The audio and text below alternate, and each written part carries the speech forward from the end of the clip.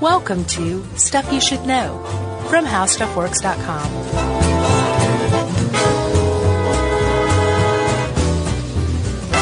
Hey, and welcome to the podcast. I'm Josh Clark. There's Charles W. Chuck Frank. There's Jerry. And this is Stuff You Should Know, right, Chuckers? Mm-hmm. How are you, sir? I'm good. How are you? Great. Just toothless and happy. Good. I'm halfway there. To your tooth to the permanent reappearing? Tooth. Yep. Nice. When's your next visit? Well, I go in tomorrow to make sure the implant is looking good. I can tell you that. It looks great. And then in August is when I'll actually get the post and crown. Man, I'm really sorry that you have to do all this. Thanks, man. Yeah. It sucks. Yeah, that's why I'm sorry you have to do it. And I can't, not that I wear my flipper much anyway, but right now he was like, don't even wear your flipper while the implant's in there. And I was like, all right. Is that why you're wearing overalls today? That's right. Let's see, Chuck. Chuck, have you ever tasted human flesh?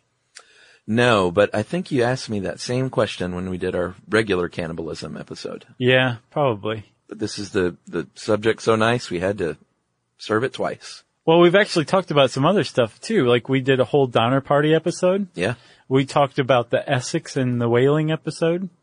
Oh yeah. Mm-hmm.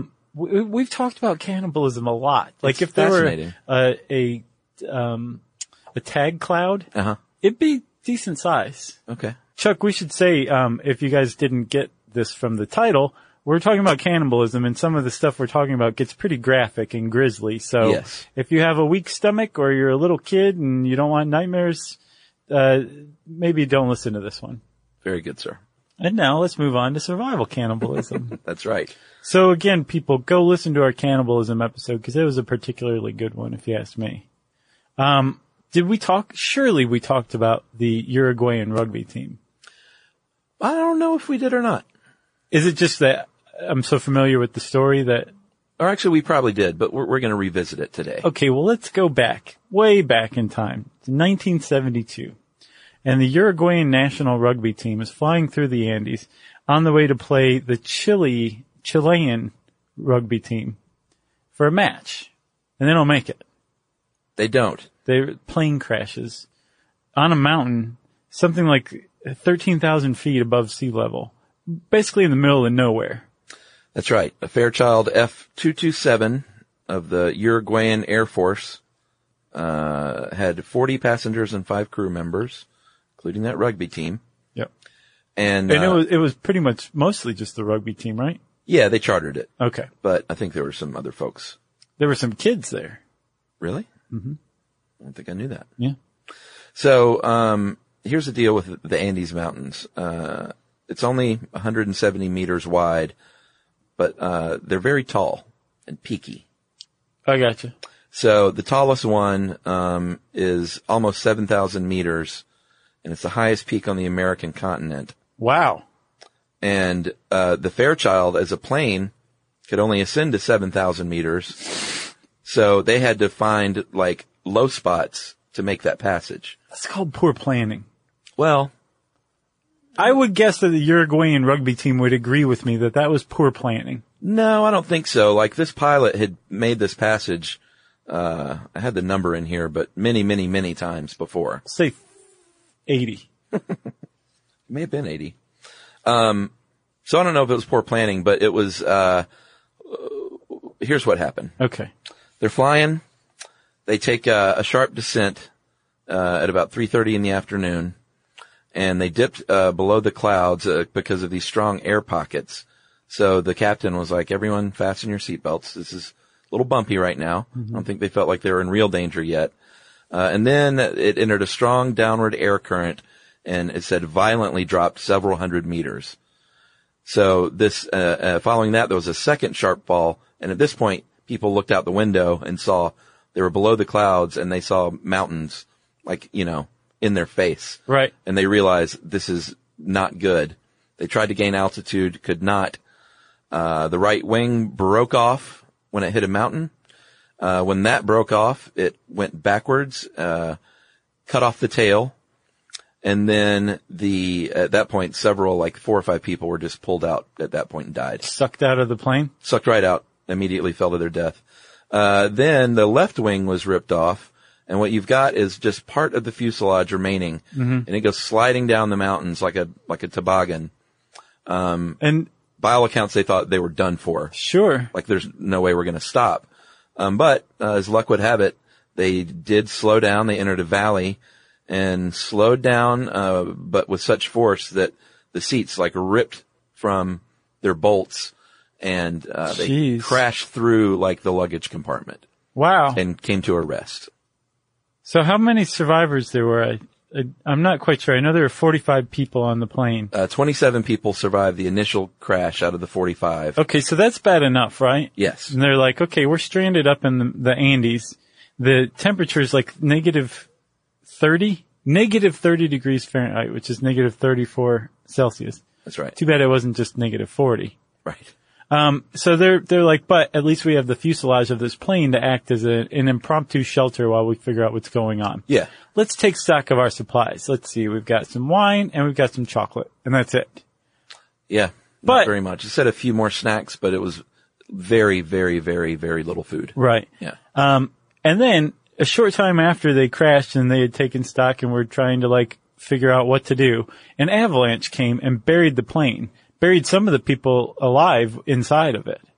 Yeah. So 8 more people died, I think. Yeah, and previous to this, they actually had a working radio, and there was a search party, and after 10 days, they literally heard on the radio that they're presumed dead, and the search was called off. Oh, man. So your spirit's broken. Yeah. Then the avalanche comes, and that kills 8 people right off the bat, I think you said. Including the guy who was the team captain who had emerged as the leader of the survivors. Yeah, so he died in the avalanche. Yeah. So then they're trapped in there for a few days. And as people are dying, they start making pacts. There was a team, first of all, it was a rugby team, and then there were family members among the rugby team. So it was a very like tight group, right? Sure. And so they started making pacts that if I die, you guys eat me. Yeah. So that like you can try to survive. Somebody's got to make it out of here alive. So be sure to eat me. Yeah, and they had cleverly found a way to get fresh water by melting snow using metal from the seats and dripping it into those empty wine bottles. So it was remarkable that they were surviving at all. Yeah. So they were all very religious. They were Roman Catholic, and you're not supposed to eat people. So for religious reasons, a lot of them had a lot of problems with the notion of doing so.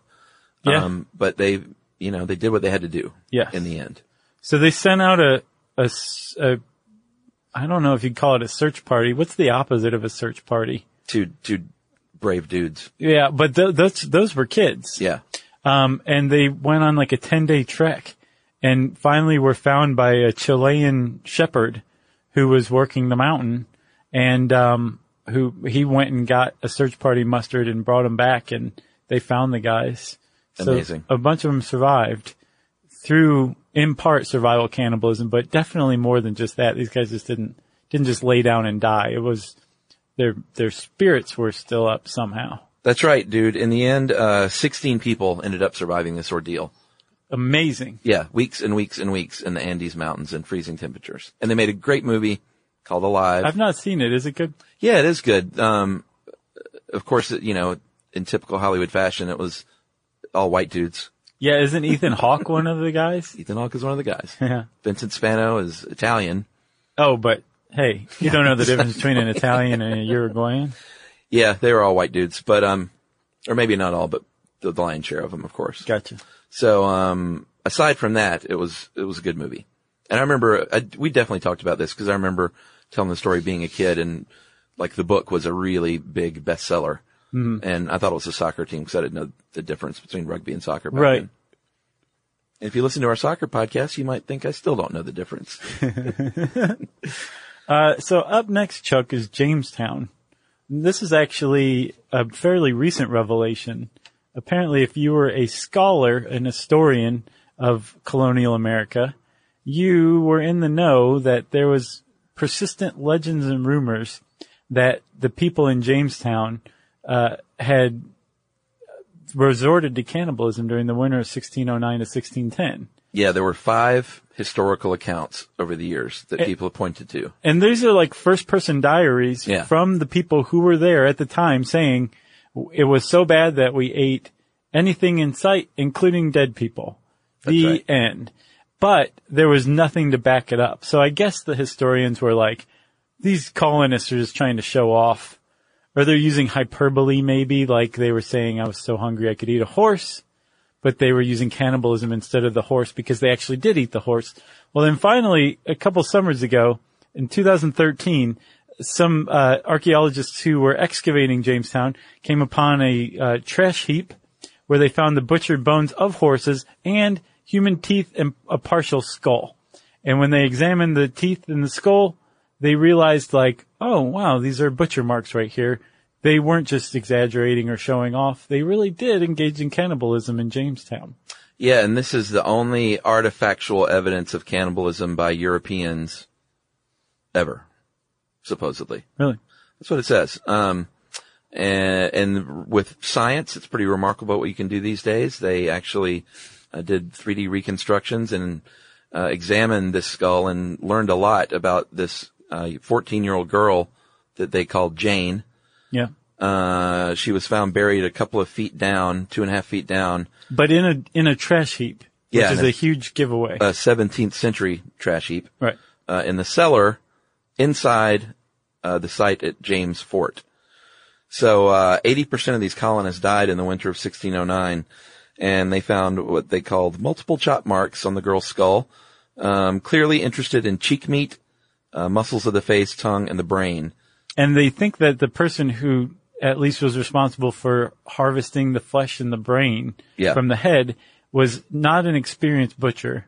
Right. The marks on the forehead are hesitant, and apparently they couldn't stand her staring at them while they were doing this, so they turned her over, and then from the back of the head, that's when the marks became a little more confident, and where they finally cleaved her skull open. So they've turned her over, and that's when the butcher marks start to get a little more confident. Yeah. And apparently that's where they managed to access her skull by cleaving it in two from behind. That's right. They also found cuts and saw marks and stuff along her lower jaw, that they said was made to get the meat. Who said that? In this article I read. Arby's.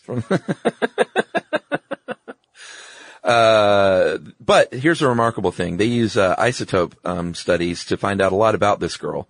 So they know from examining her shin bone that she was 14. Really sad. But the good news is, like, she wasn't murdered. No, she starved to death.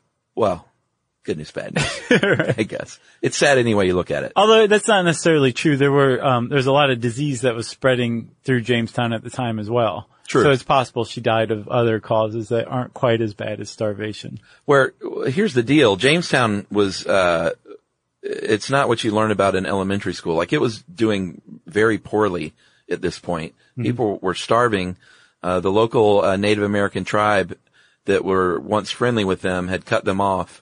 And they actually showed up in 1607 during the worst drought in the region in centuries. So it was a really just inauspicious beginning. Yeah. And they called this period, especially during the winter of 1609 and 1610, the starving time. It was definitely. With capital S and capital T. Yeah. So you know it was significant. So, in 1609, they're already in bad shape, and then 300 new settlers show up. What's for dinner? On these 6 ships. They were in bad shape when they got there, because they had a rough crossing. Mm-hmm. And so they believe, from studying isotopes in this girl's teeth, that a few things. One, that is she came over on those 6 boats. Okay. That she hadn't been there long. Right. 2, that she was either served as a maid to a family of high status, or was from a family of high status, because they found that she ate a lot of protein. Mm-hmm. And then they determined that it's amazing what they can determine. I know. That she was from probably the southern coast of England, because water that she consumes while she's got her little baby teeth are forming in infancy, mm-hmm. You can tell years later where that came from. So cool. Man, leave it to the Smithsonian. Those guys, hats off. So after eating horses, dogs, cats, rats, mice. They ate leather. They ate anything they could get their hands on. They finally did resort to eating humans. Yep. Now we have evidence of it. And by spring of 1610, only 60 people had survived. Isn't that amazing? It is. Because 300 came over on the boats. I don't know how many are already there. Yeah. You know? Yeah. Man, it's a bad jam. It is a bad jam. All right. Should we take a break? Yeah, let's take a break. All right. I need to regather myself.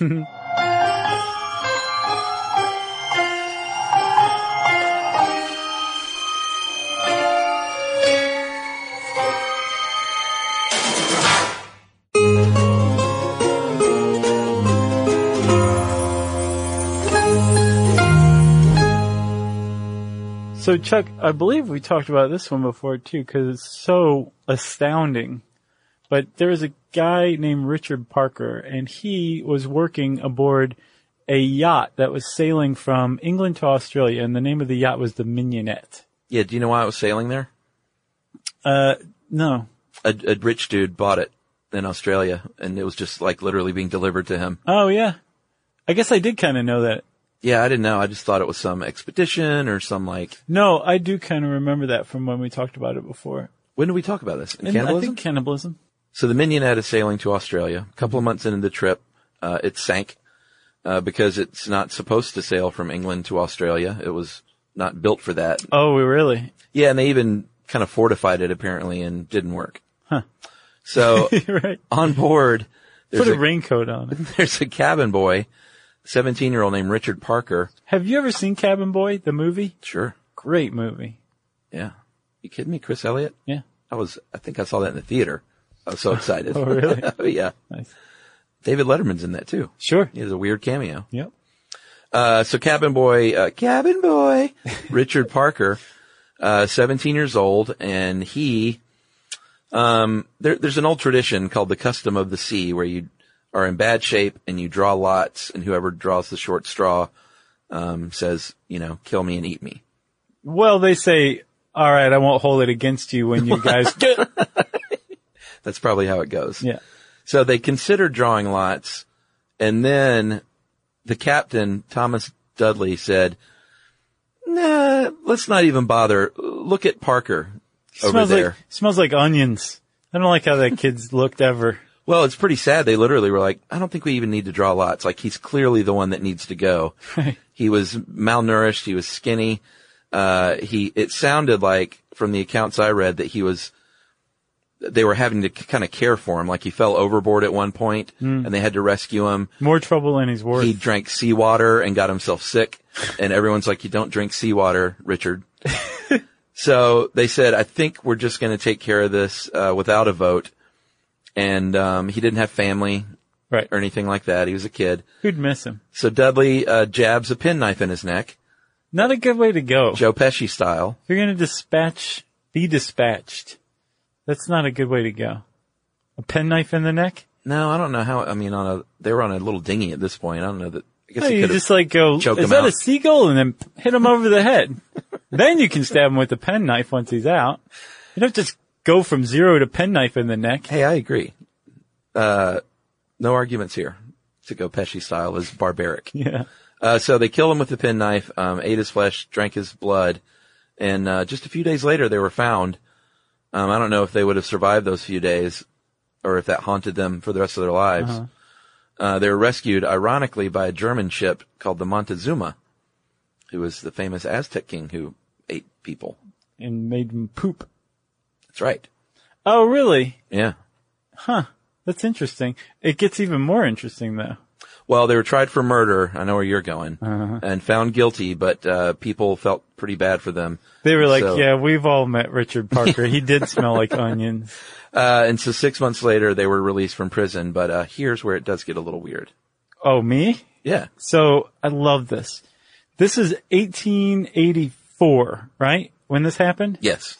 In 1838, a little guy named Edgar Allan Poe wrote a short story about a boat that sank, and some guys were in a lifeboat, and a guy got killed and eaten, and the guy who got killed and eaten's name was Richard Parker. Isn't that awesome? It's pretty weird. The narrative of Arthur Gordon Pym of Nantucket was the short story. Mm-hmm. And I saw something that pointed out, like, many other things didn't match up. But I was like, that's really all you need. Right. To call it a startling coincidence. Sure. You know? Yeah. Pretty weird. Apparently also the guy who wrote The Life of Pi named the tiger Richard Parker as well. Did you know that? I haven't seen that movie or read the book. I haven't read the book. The movie was really good. I heard nothing but good things. Yeah. I've just never been in a Life of Pi mood, you know what I mean? Sure. The name sort of is kind of like, yeah. Mm-hmm. Who's Pi? Do I care about his life? No. It's a good movie, though. All right, moving on to Alfred Packer. Who knows? I heard it was Alfred, but I've seen it both ways. Yeah. Illiterate gold miners in the Old West. Who knows? That's right. February 1874. Alfred, he's a gold miner. He's a prospector. And he wants to go to the high mountains of Colorado to find gold, and apparently makes like half of the trip and then stops in the winter and stays with the Ute tribe, and they're like, you need to just stay here till spring. Don't go any further. He says, no, I got this. I'm going to continue on. Thanks for the warning. Right, Utes. So he goes on with his friends, and eventually wanders out of the woods alone. Yeah, he went in with 5 other dudes, came out alone. That's right. And said, who, me? Oh, I'm just the sole survivor of the group. A storm hit, and everybody went their separate ways. Let's not talk about it again. Yeah, he said, my feet got frozen, and I couldn't keep up, and I don't know what happened to those dudes. And they're like, oh, really? He's like, okay, fine, all right. Yeah, I killed one of them, but it was in self-defense. And they're like, what? Yeah, his story He's like, kept all right, changing. okay, all right. We ate some of the other dudes, but they died naturally. Well, the reason they first said, wait a minute, what's going on here, is he said that, I don't know what happened to those guys. And they said, well, why do you have their personal belongings in your pack? Right. And he went, oh, well, I know I've got wallets full of money from these guys. Right. So maybe I should come somewhat clean. So the story keeps changing every time they ask him. They eventually, he's in jail. That's cagey. It's very cagey. He's in jail at this point, obviously while he's being questioned and all this stuff. Mm-hmm. But the jail was basically a log cabin. No jail can hold Alfred Packer. No, especially not a jail in 1874 in Colorado. So he busts it out, goes on the lam for 9 years. They catch him in Wyoming, leaving under the alias John Swartz. Actually, somebody who was part of another expedition that he was on, a guy named Frenchie, Did he write recognized him. Oh, really? Just happened to cross paths with him. It was like, you. No way. Yeah. Wow, that's bad luck. Sure. Or I guess good luck. So he was convicted of manslaughter and sentenced to 40 years. Released on parole in 1901. After 17 years. Yeah, and supposedly died a vegetarian at the age of 65. No. That's what they say. It sounds to me like somebody might have added that. Buttoned up. Yeah, that's what I think. He's become a beloved figure. I guess there's a statue of him on the campus of UC at Boulder. Well, yeah, they named their cafeteria after him. Right. And with the subheading, have a friend for lunch. Terrible. Those college students back in the 60s, they had a real sense of humor. And of course, the South Park guys wrote Cannibal the Musical after him. So, Alfred Packer, survival cannibalist. To what degree, we don't know. That's right. I need another break, sir. I'm hungry. Is that awful? We'll be back right after this.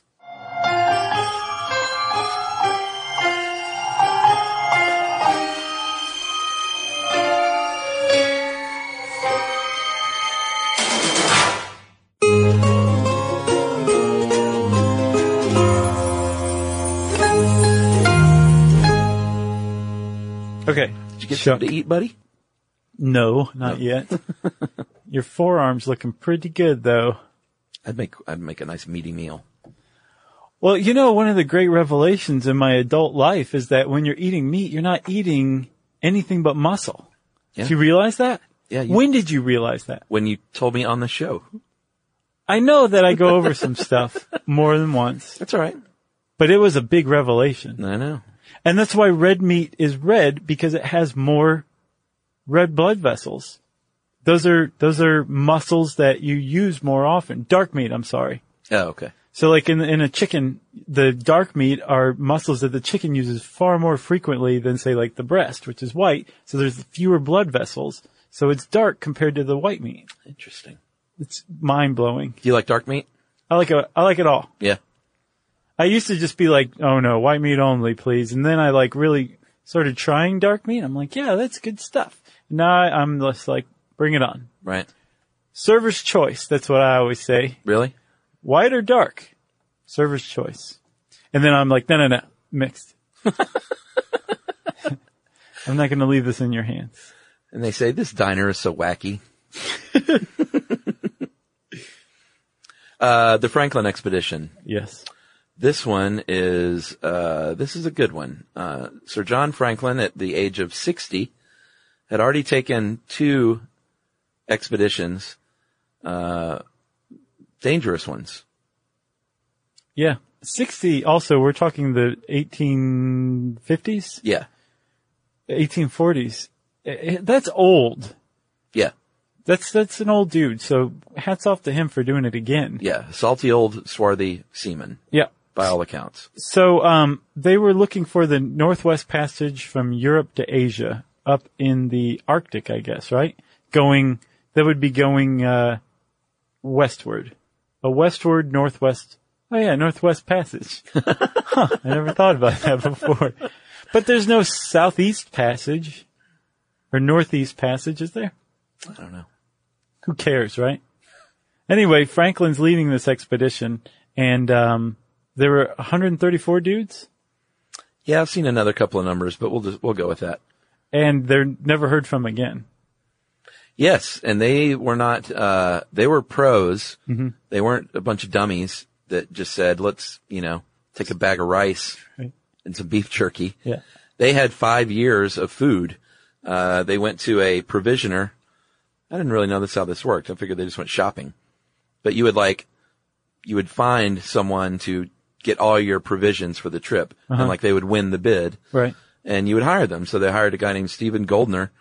And he apparently was in a rush, because I guess they just cut it close time-wise, and hastily put together 5 years worth of food in tins, soldered them shut. 8,000 tins of food. 8,000. Mm-hmm. He soldered them shut. Apparently that's how they say it in the UK, so shout out UK. All right. Yeah. And here's the quote I saw was that, the lead dripped like melted candle wax down inside the surface. That's a bad soldering job. It is, and we just did an episode on lead, so you know that if lead is in your canned goods, that is no goods. Right. So this expedition had two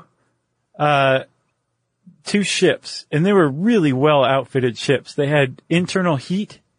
Hot Nice. water was piped throughout the cabin so that Wow, they could stay really? warm. They had railroad engine screw propellers. Uh-huh. They were fitted with iron. They were ironclad in parts to break through ice.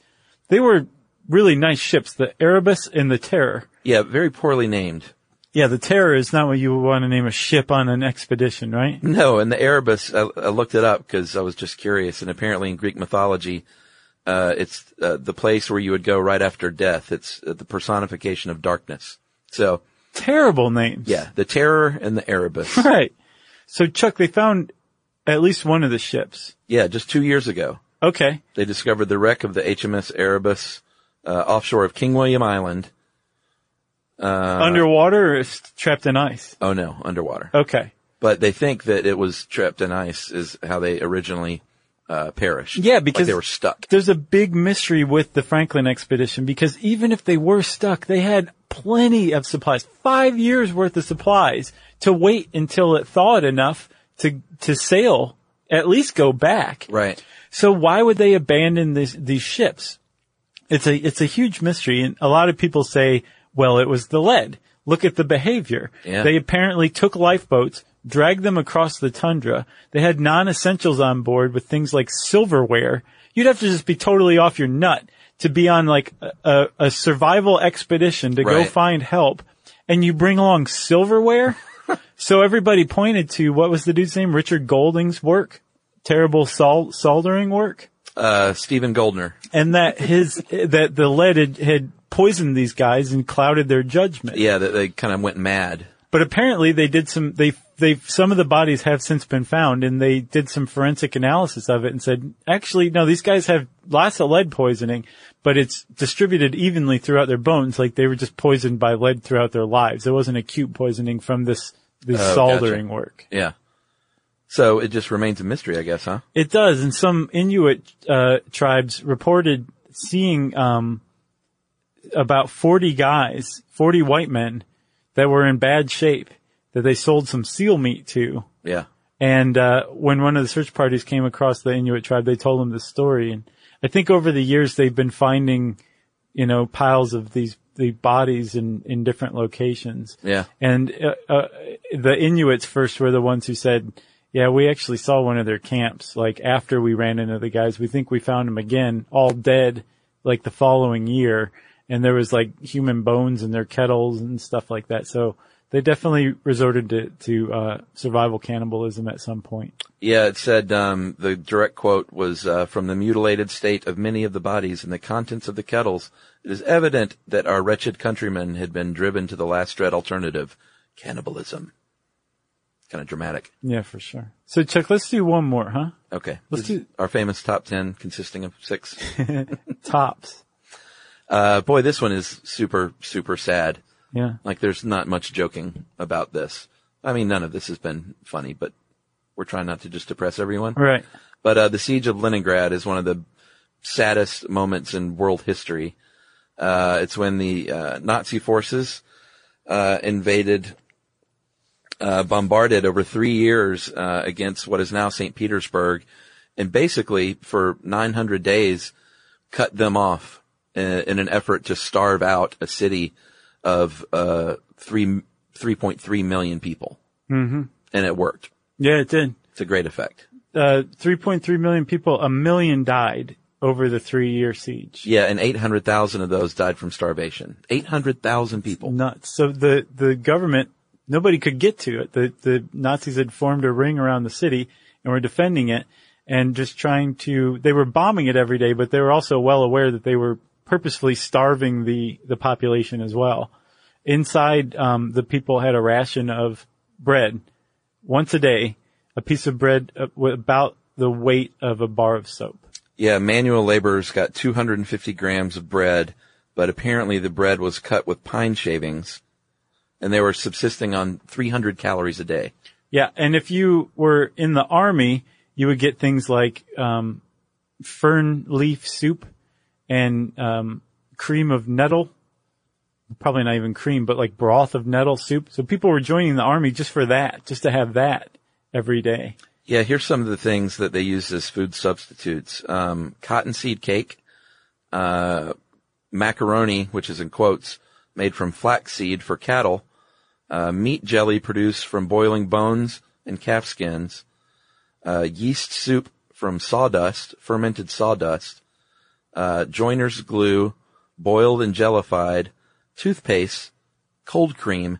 Basically, it said they even licked dried paste of wallpaper. Yeah, because there was a rumor that it was potato-based. Anything for calories. I mean, that's how desperate things were. Yeah, and not just even calories, but like vitamins too. Apparently they were sweeping the tobacco shavings from a tobacco factory's ventilation system because tobacco has vitamin C in it. Unbelievable. Or vitamin B, one of those two. So what happens is a crime wave starts breaking out, as you would expect in a city that large that's starving to death. Like people literally just laying dead in the street, like everywhere you look. Right, and apparently not just laying dead in the street, they were half-eaten, some of them laying dead in the street. Yeah, and they kept this under wraps for many, many years because they didn't want people to know, the world to know how ugly it was. Right. But we have a lot more information now. But you would have these ration cards to get this, the tiny allotments of food that they had. And so if their relatives die, they would hide the bodies so they could still use the ration card. And then these gangs, these teenage gangs of teenage boys started breaking out where they would mug you for food and your ration card. One 18-year-old killed his 2 younger brothers for their cards. One guy murdered his grandmother and boiled and ate her liver. And a 17-year-old stole a corpse from a cemetery and put it through a meat mincer. Wow. So it's like one of the most shocking things that I've ever heard in world history. And it isn't much talked about. I mean, you hear about the siege of Leningrad, but I mean, the details of it are just horrifying. Yeah, it was pretty whitewashed, I think, when I studied it in college. But well, that's because the Soviets just denied the horror of the whole thing. 2,000 people were arrested for cannibalism. 586 were executed for murdering people and eating them. Wow. And it said most people arrested were women. Huh. Apparently mothers would smother like their youngest kids to feed to the other kids. Gotcha. Whew. Man, what a horrible time. Alrighty. That's a nice uplifting way to leave people. Yeah, there's others that we haven't touched upon. So if you want to learn more about it, you can just type survival cannibalism into the search bar at howstuffworks.com. And since I said that, it's time for Facebook questions. I can't think of a more inappropriate way to end this show than to take social media questions and laugh. But maybe we need to laugh now. Let's. All right. I've got a hilarious one. All right. This is from Lou Jean. If you had to eat one food for the rest of your life, what would it be? Fried chicken. Oh, yeah? Easy. Mine would be either a really good Indian curry or a really good Japanese curry. Either one of those I'd be happy with. So a curry? A curry. A good one, though. Great one. There you go. Well, in food, fried chicken, if it's a meal, I'm gonna say fried chicken, mashed potatoes with gravy, and cornbread or biscuit or something like that. What about greens? Yeah, but dealer's choice, like you said. Okay. Green beans, collards, whatever. Right. But that would be my meal for sure. Okay. Good one. That was hilarious. This is from Jeff Ruth. Why doesn't John Candy get comedic props that he's due? Great question. I agree. One of the great comic actors of our time. Yeah, he's great. Sad that we lost him. He was huge at the time. I mean, everybody knew John Candy. He was in some major motion pictures, many of which were surrounded by him. I think he's gotten tons of props. So what are you saying, Jeff? Wake up? Well, wake up. Also because he was Canadian. Okay. Good answer. Here's one from Lily Higgum. What is it like for Jerry producing Stuff You Should Know? Well, here's Jerry's answer. All right. Yeah, nice, Jerry. Illuminating. Good answer. As always. Russell Redmond, what's your favorite breed of cat? And don't lie, because I'll know. Russell, I think I'll probably go with the breeds that I have right now because they're dear to me. So I'm going to say a tabby and a Maine Coon. Okay. And yeah, those two. Are you ready for this question? Yeah. Charlie Manson asks, Chuck always wears a baseball cap. Is there a reason for this? Chuck, I think you should tell them right now you're not wearing a baseball cap. I'm not, because as most of you know, my beloved Last Chance garage hat that I've had for 20 years was lost in Austin, Texas, and is in a dumpster somewhere in Austin, Texas. I don't know that that's true. I think it's adorning the hat of a hipster in Austin, Texas. Seriously, if you're in Austin, keep an eye out for that thing. It says Last Chance Garage. It's black. Circle emblem. Smells like 20 years of Chuck. No one else would want to wear that hat, I guarantee you. But no, I don't wear a hat that much anymore because of that. I love that hat. Okay. R.I.P. R.I.P. Okay, Jack Mahan says, what is your favorite automobile and why? Mine is probably the AMC Pacer, just because it's pretty cool looking. I'm not a big car guy, but I'm going to go with the 1960s VW Beetles because I drove them and I still love them. I saw a beautiful looking Beetle the other day, cherry restored, that this guy was driving. Mm-hmm. And I was just like, man, I'm getting another one day. Nice. Totally. Do it, Chuck. I am. I'm going to have a real nice one. Okay. Brian Tarbell. Oh, Tarbell, why do you tempt me so? Describe Deflategate in one word. We go at it a lot on Facebook. He's our friend from Boston. You're right. In one word, 2 words, 3 words. Tom Brady cheater. Oh, Moving on. well. I think score one for Chuck. Tara Dickinson asks, is ketchup a sauce or a condiment? I think it's probably both. I don't think it has to be one or the other. I did a Don't Be Dumb on the origin of ketchup, though. Did you know it's Vietnamese in origin? Had no idea. Really? Ketchup. Is that how it's pronounced? Yeah. Really? And is that why it's spelled as catsup somewhere? Yes, that's exactly right. That's the tradition spelling? Yeah, and did you know, like, originally, before tomatoes weren't introduced until, like, the late 19th century, but the British were making versions of this stuff, like, from the, like, mid-18th century, and they were using things like walnuts and anchovies and all sorts of weird stuff. Mushrooms. It was more like a fish sauce. That's how ketchup started. Really? Yeah. Is that why it's got vinegar in it today, probably? Probably. I don't remember why. I think it might just have been originally a preservative. Gotcha. I'll do one more for me. This is from Caleb James Wyant. Would either of you ever consider running for public office? For me, not a chance. No way. Never had any interest whatsoever, and I wouldn't be allowed to anyway. They would expose me so quickly for past crimes against humanity. They would dig stuff up on me. Sure. And I would be disqualified. So no, for many reasons. I think that's a great way to end this. Great. If you want to get in touch with us, you can visit us on Facebook at facebook.com/stuffyoushouldknow. You can tweet to us at SYSK Podcast. You can send us an email to stuffpodcast@howstuffworks.com.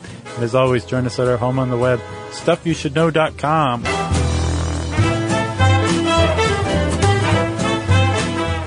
For more on this and thousands of other topics, visit howstuffworks.com.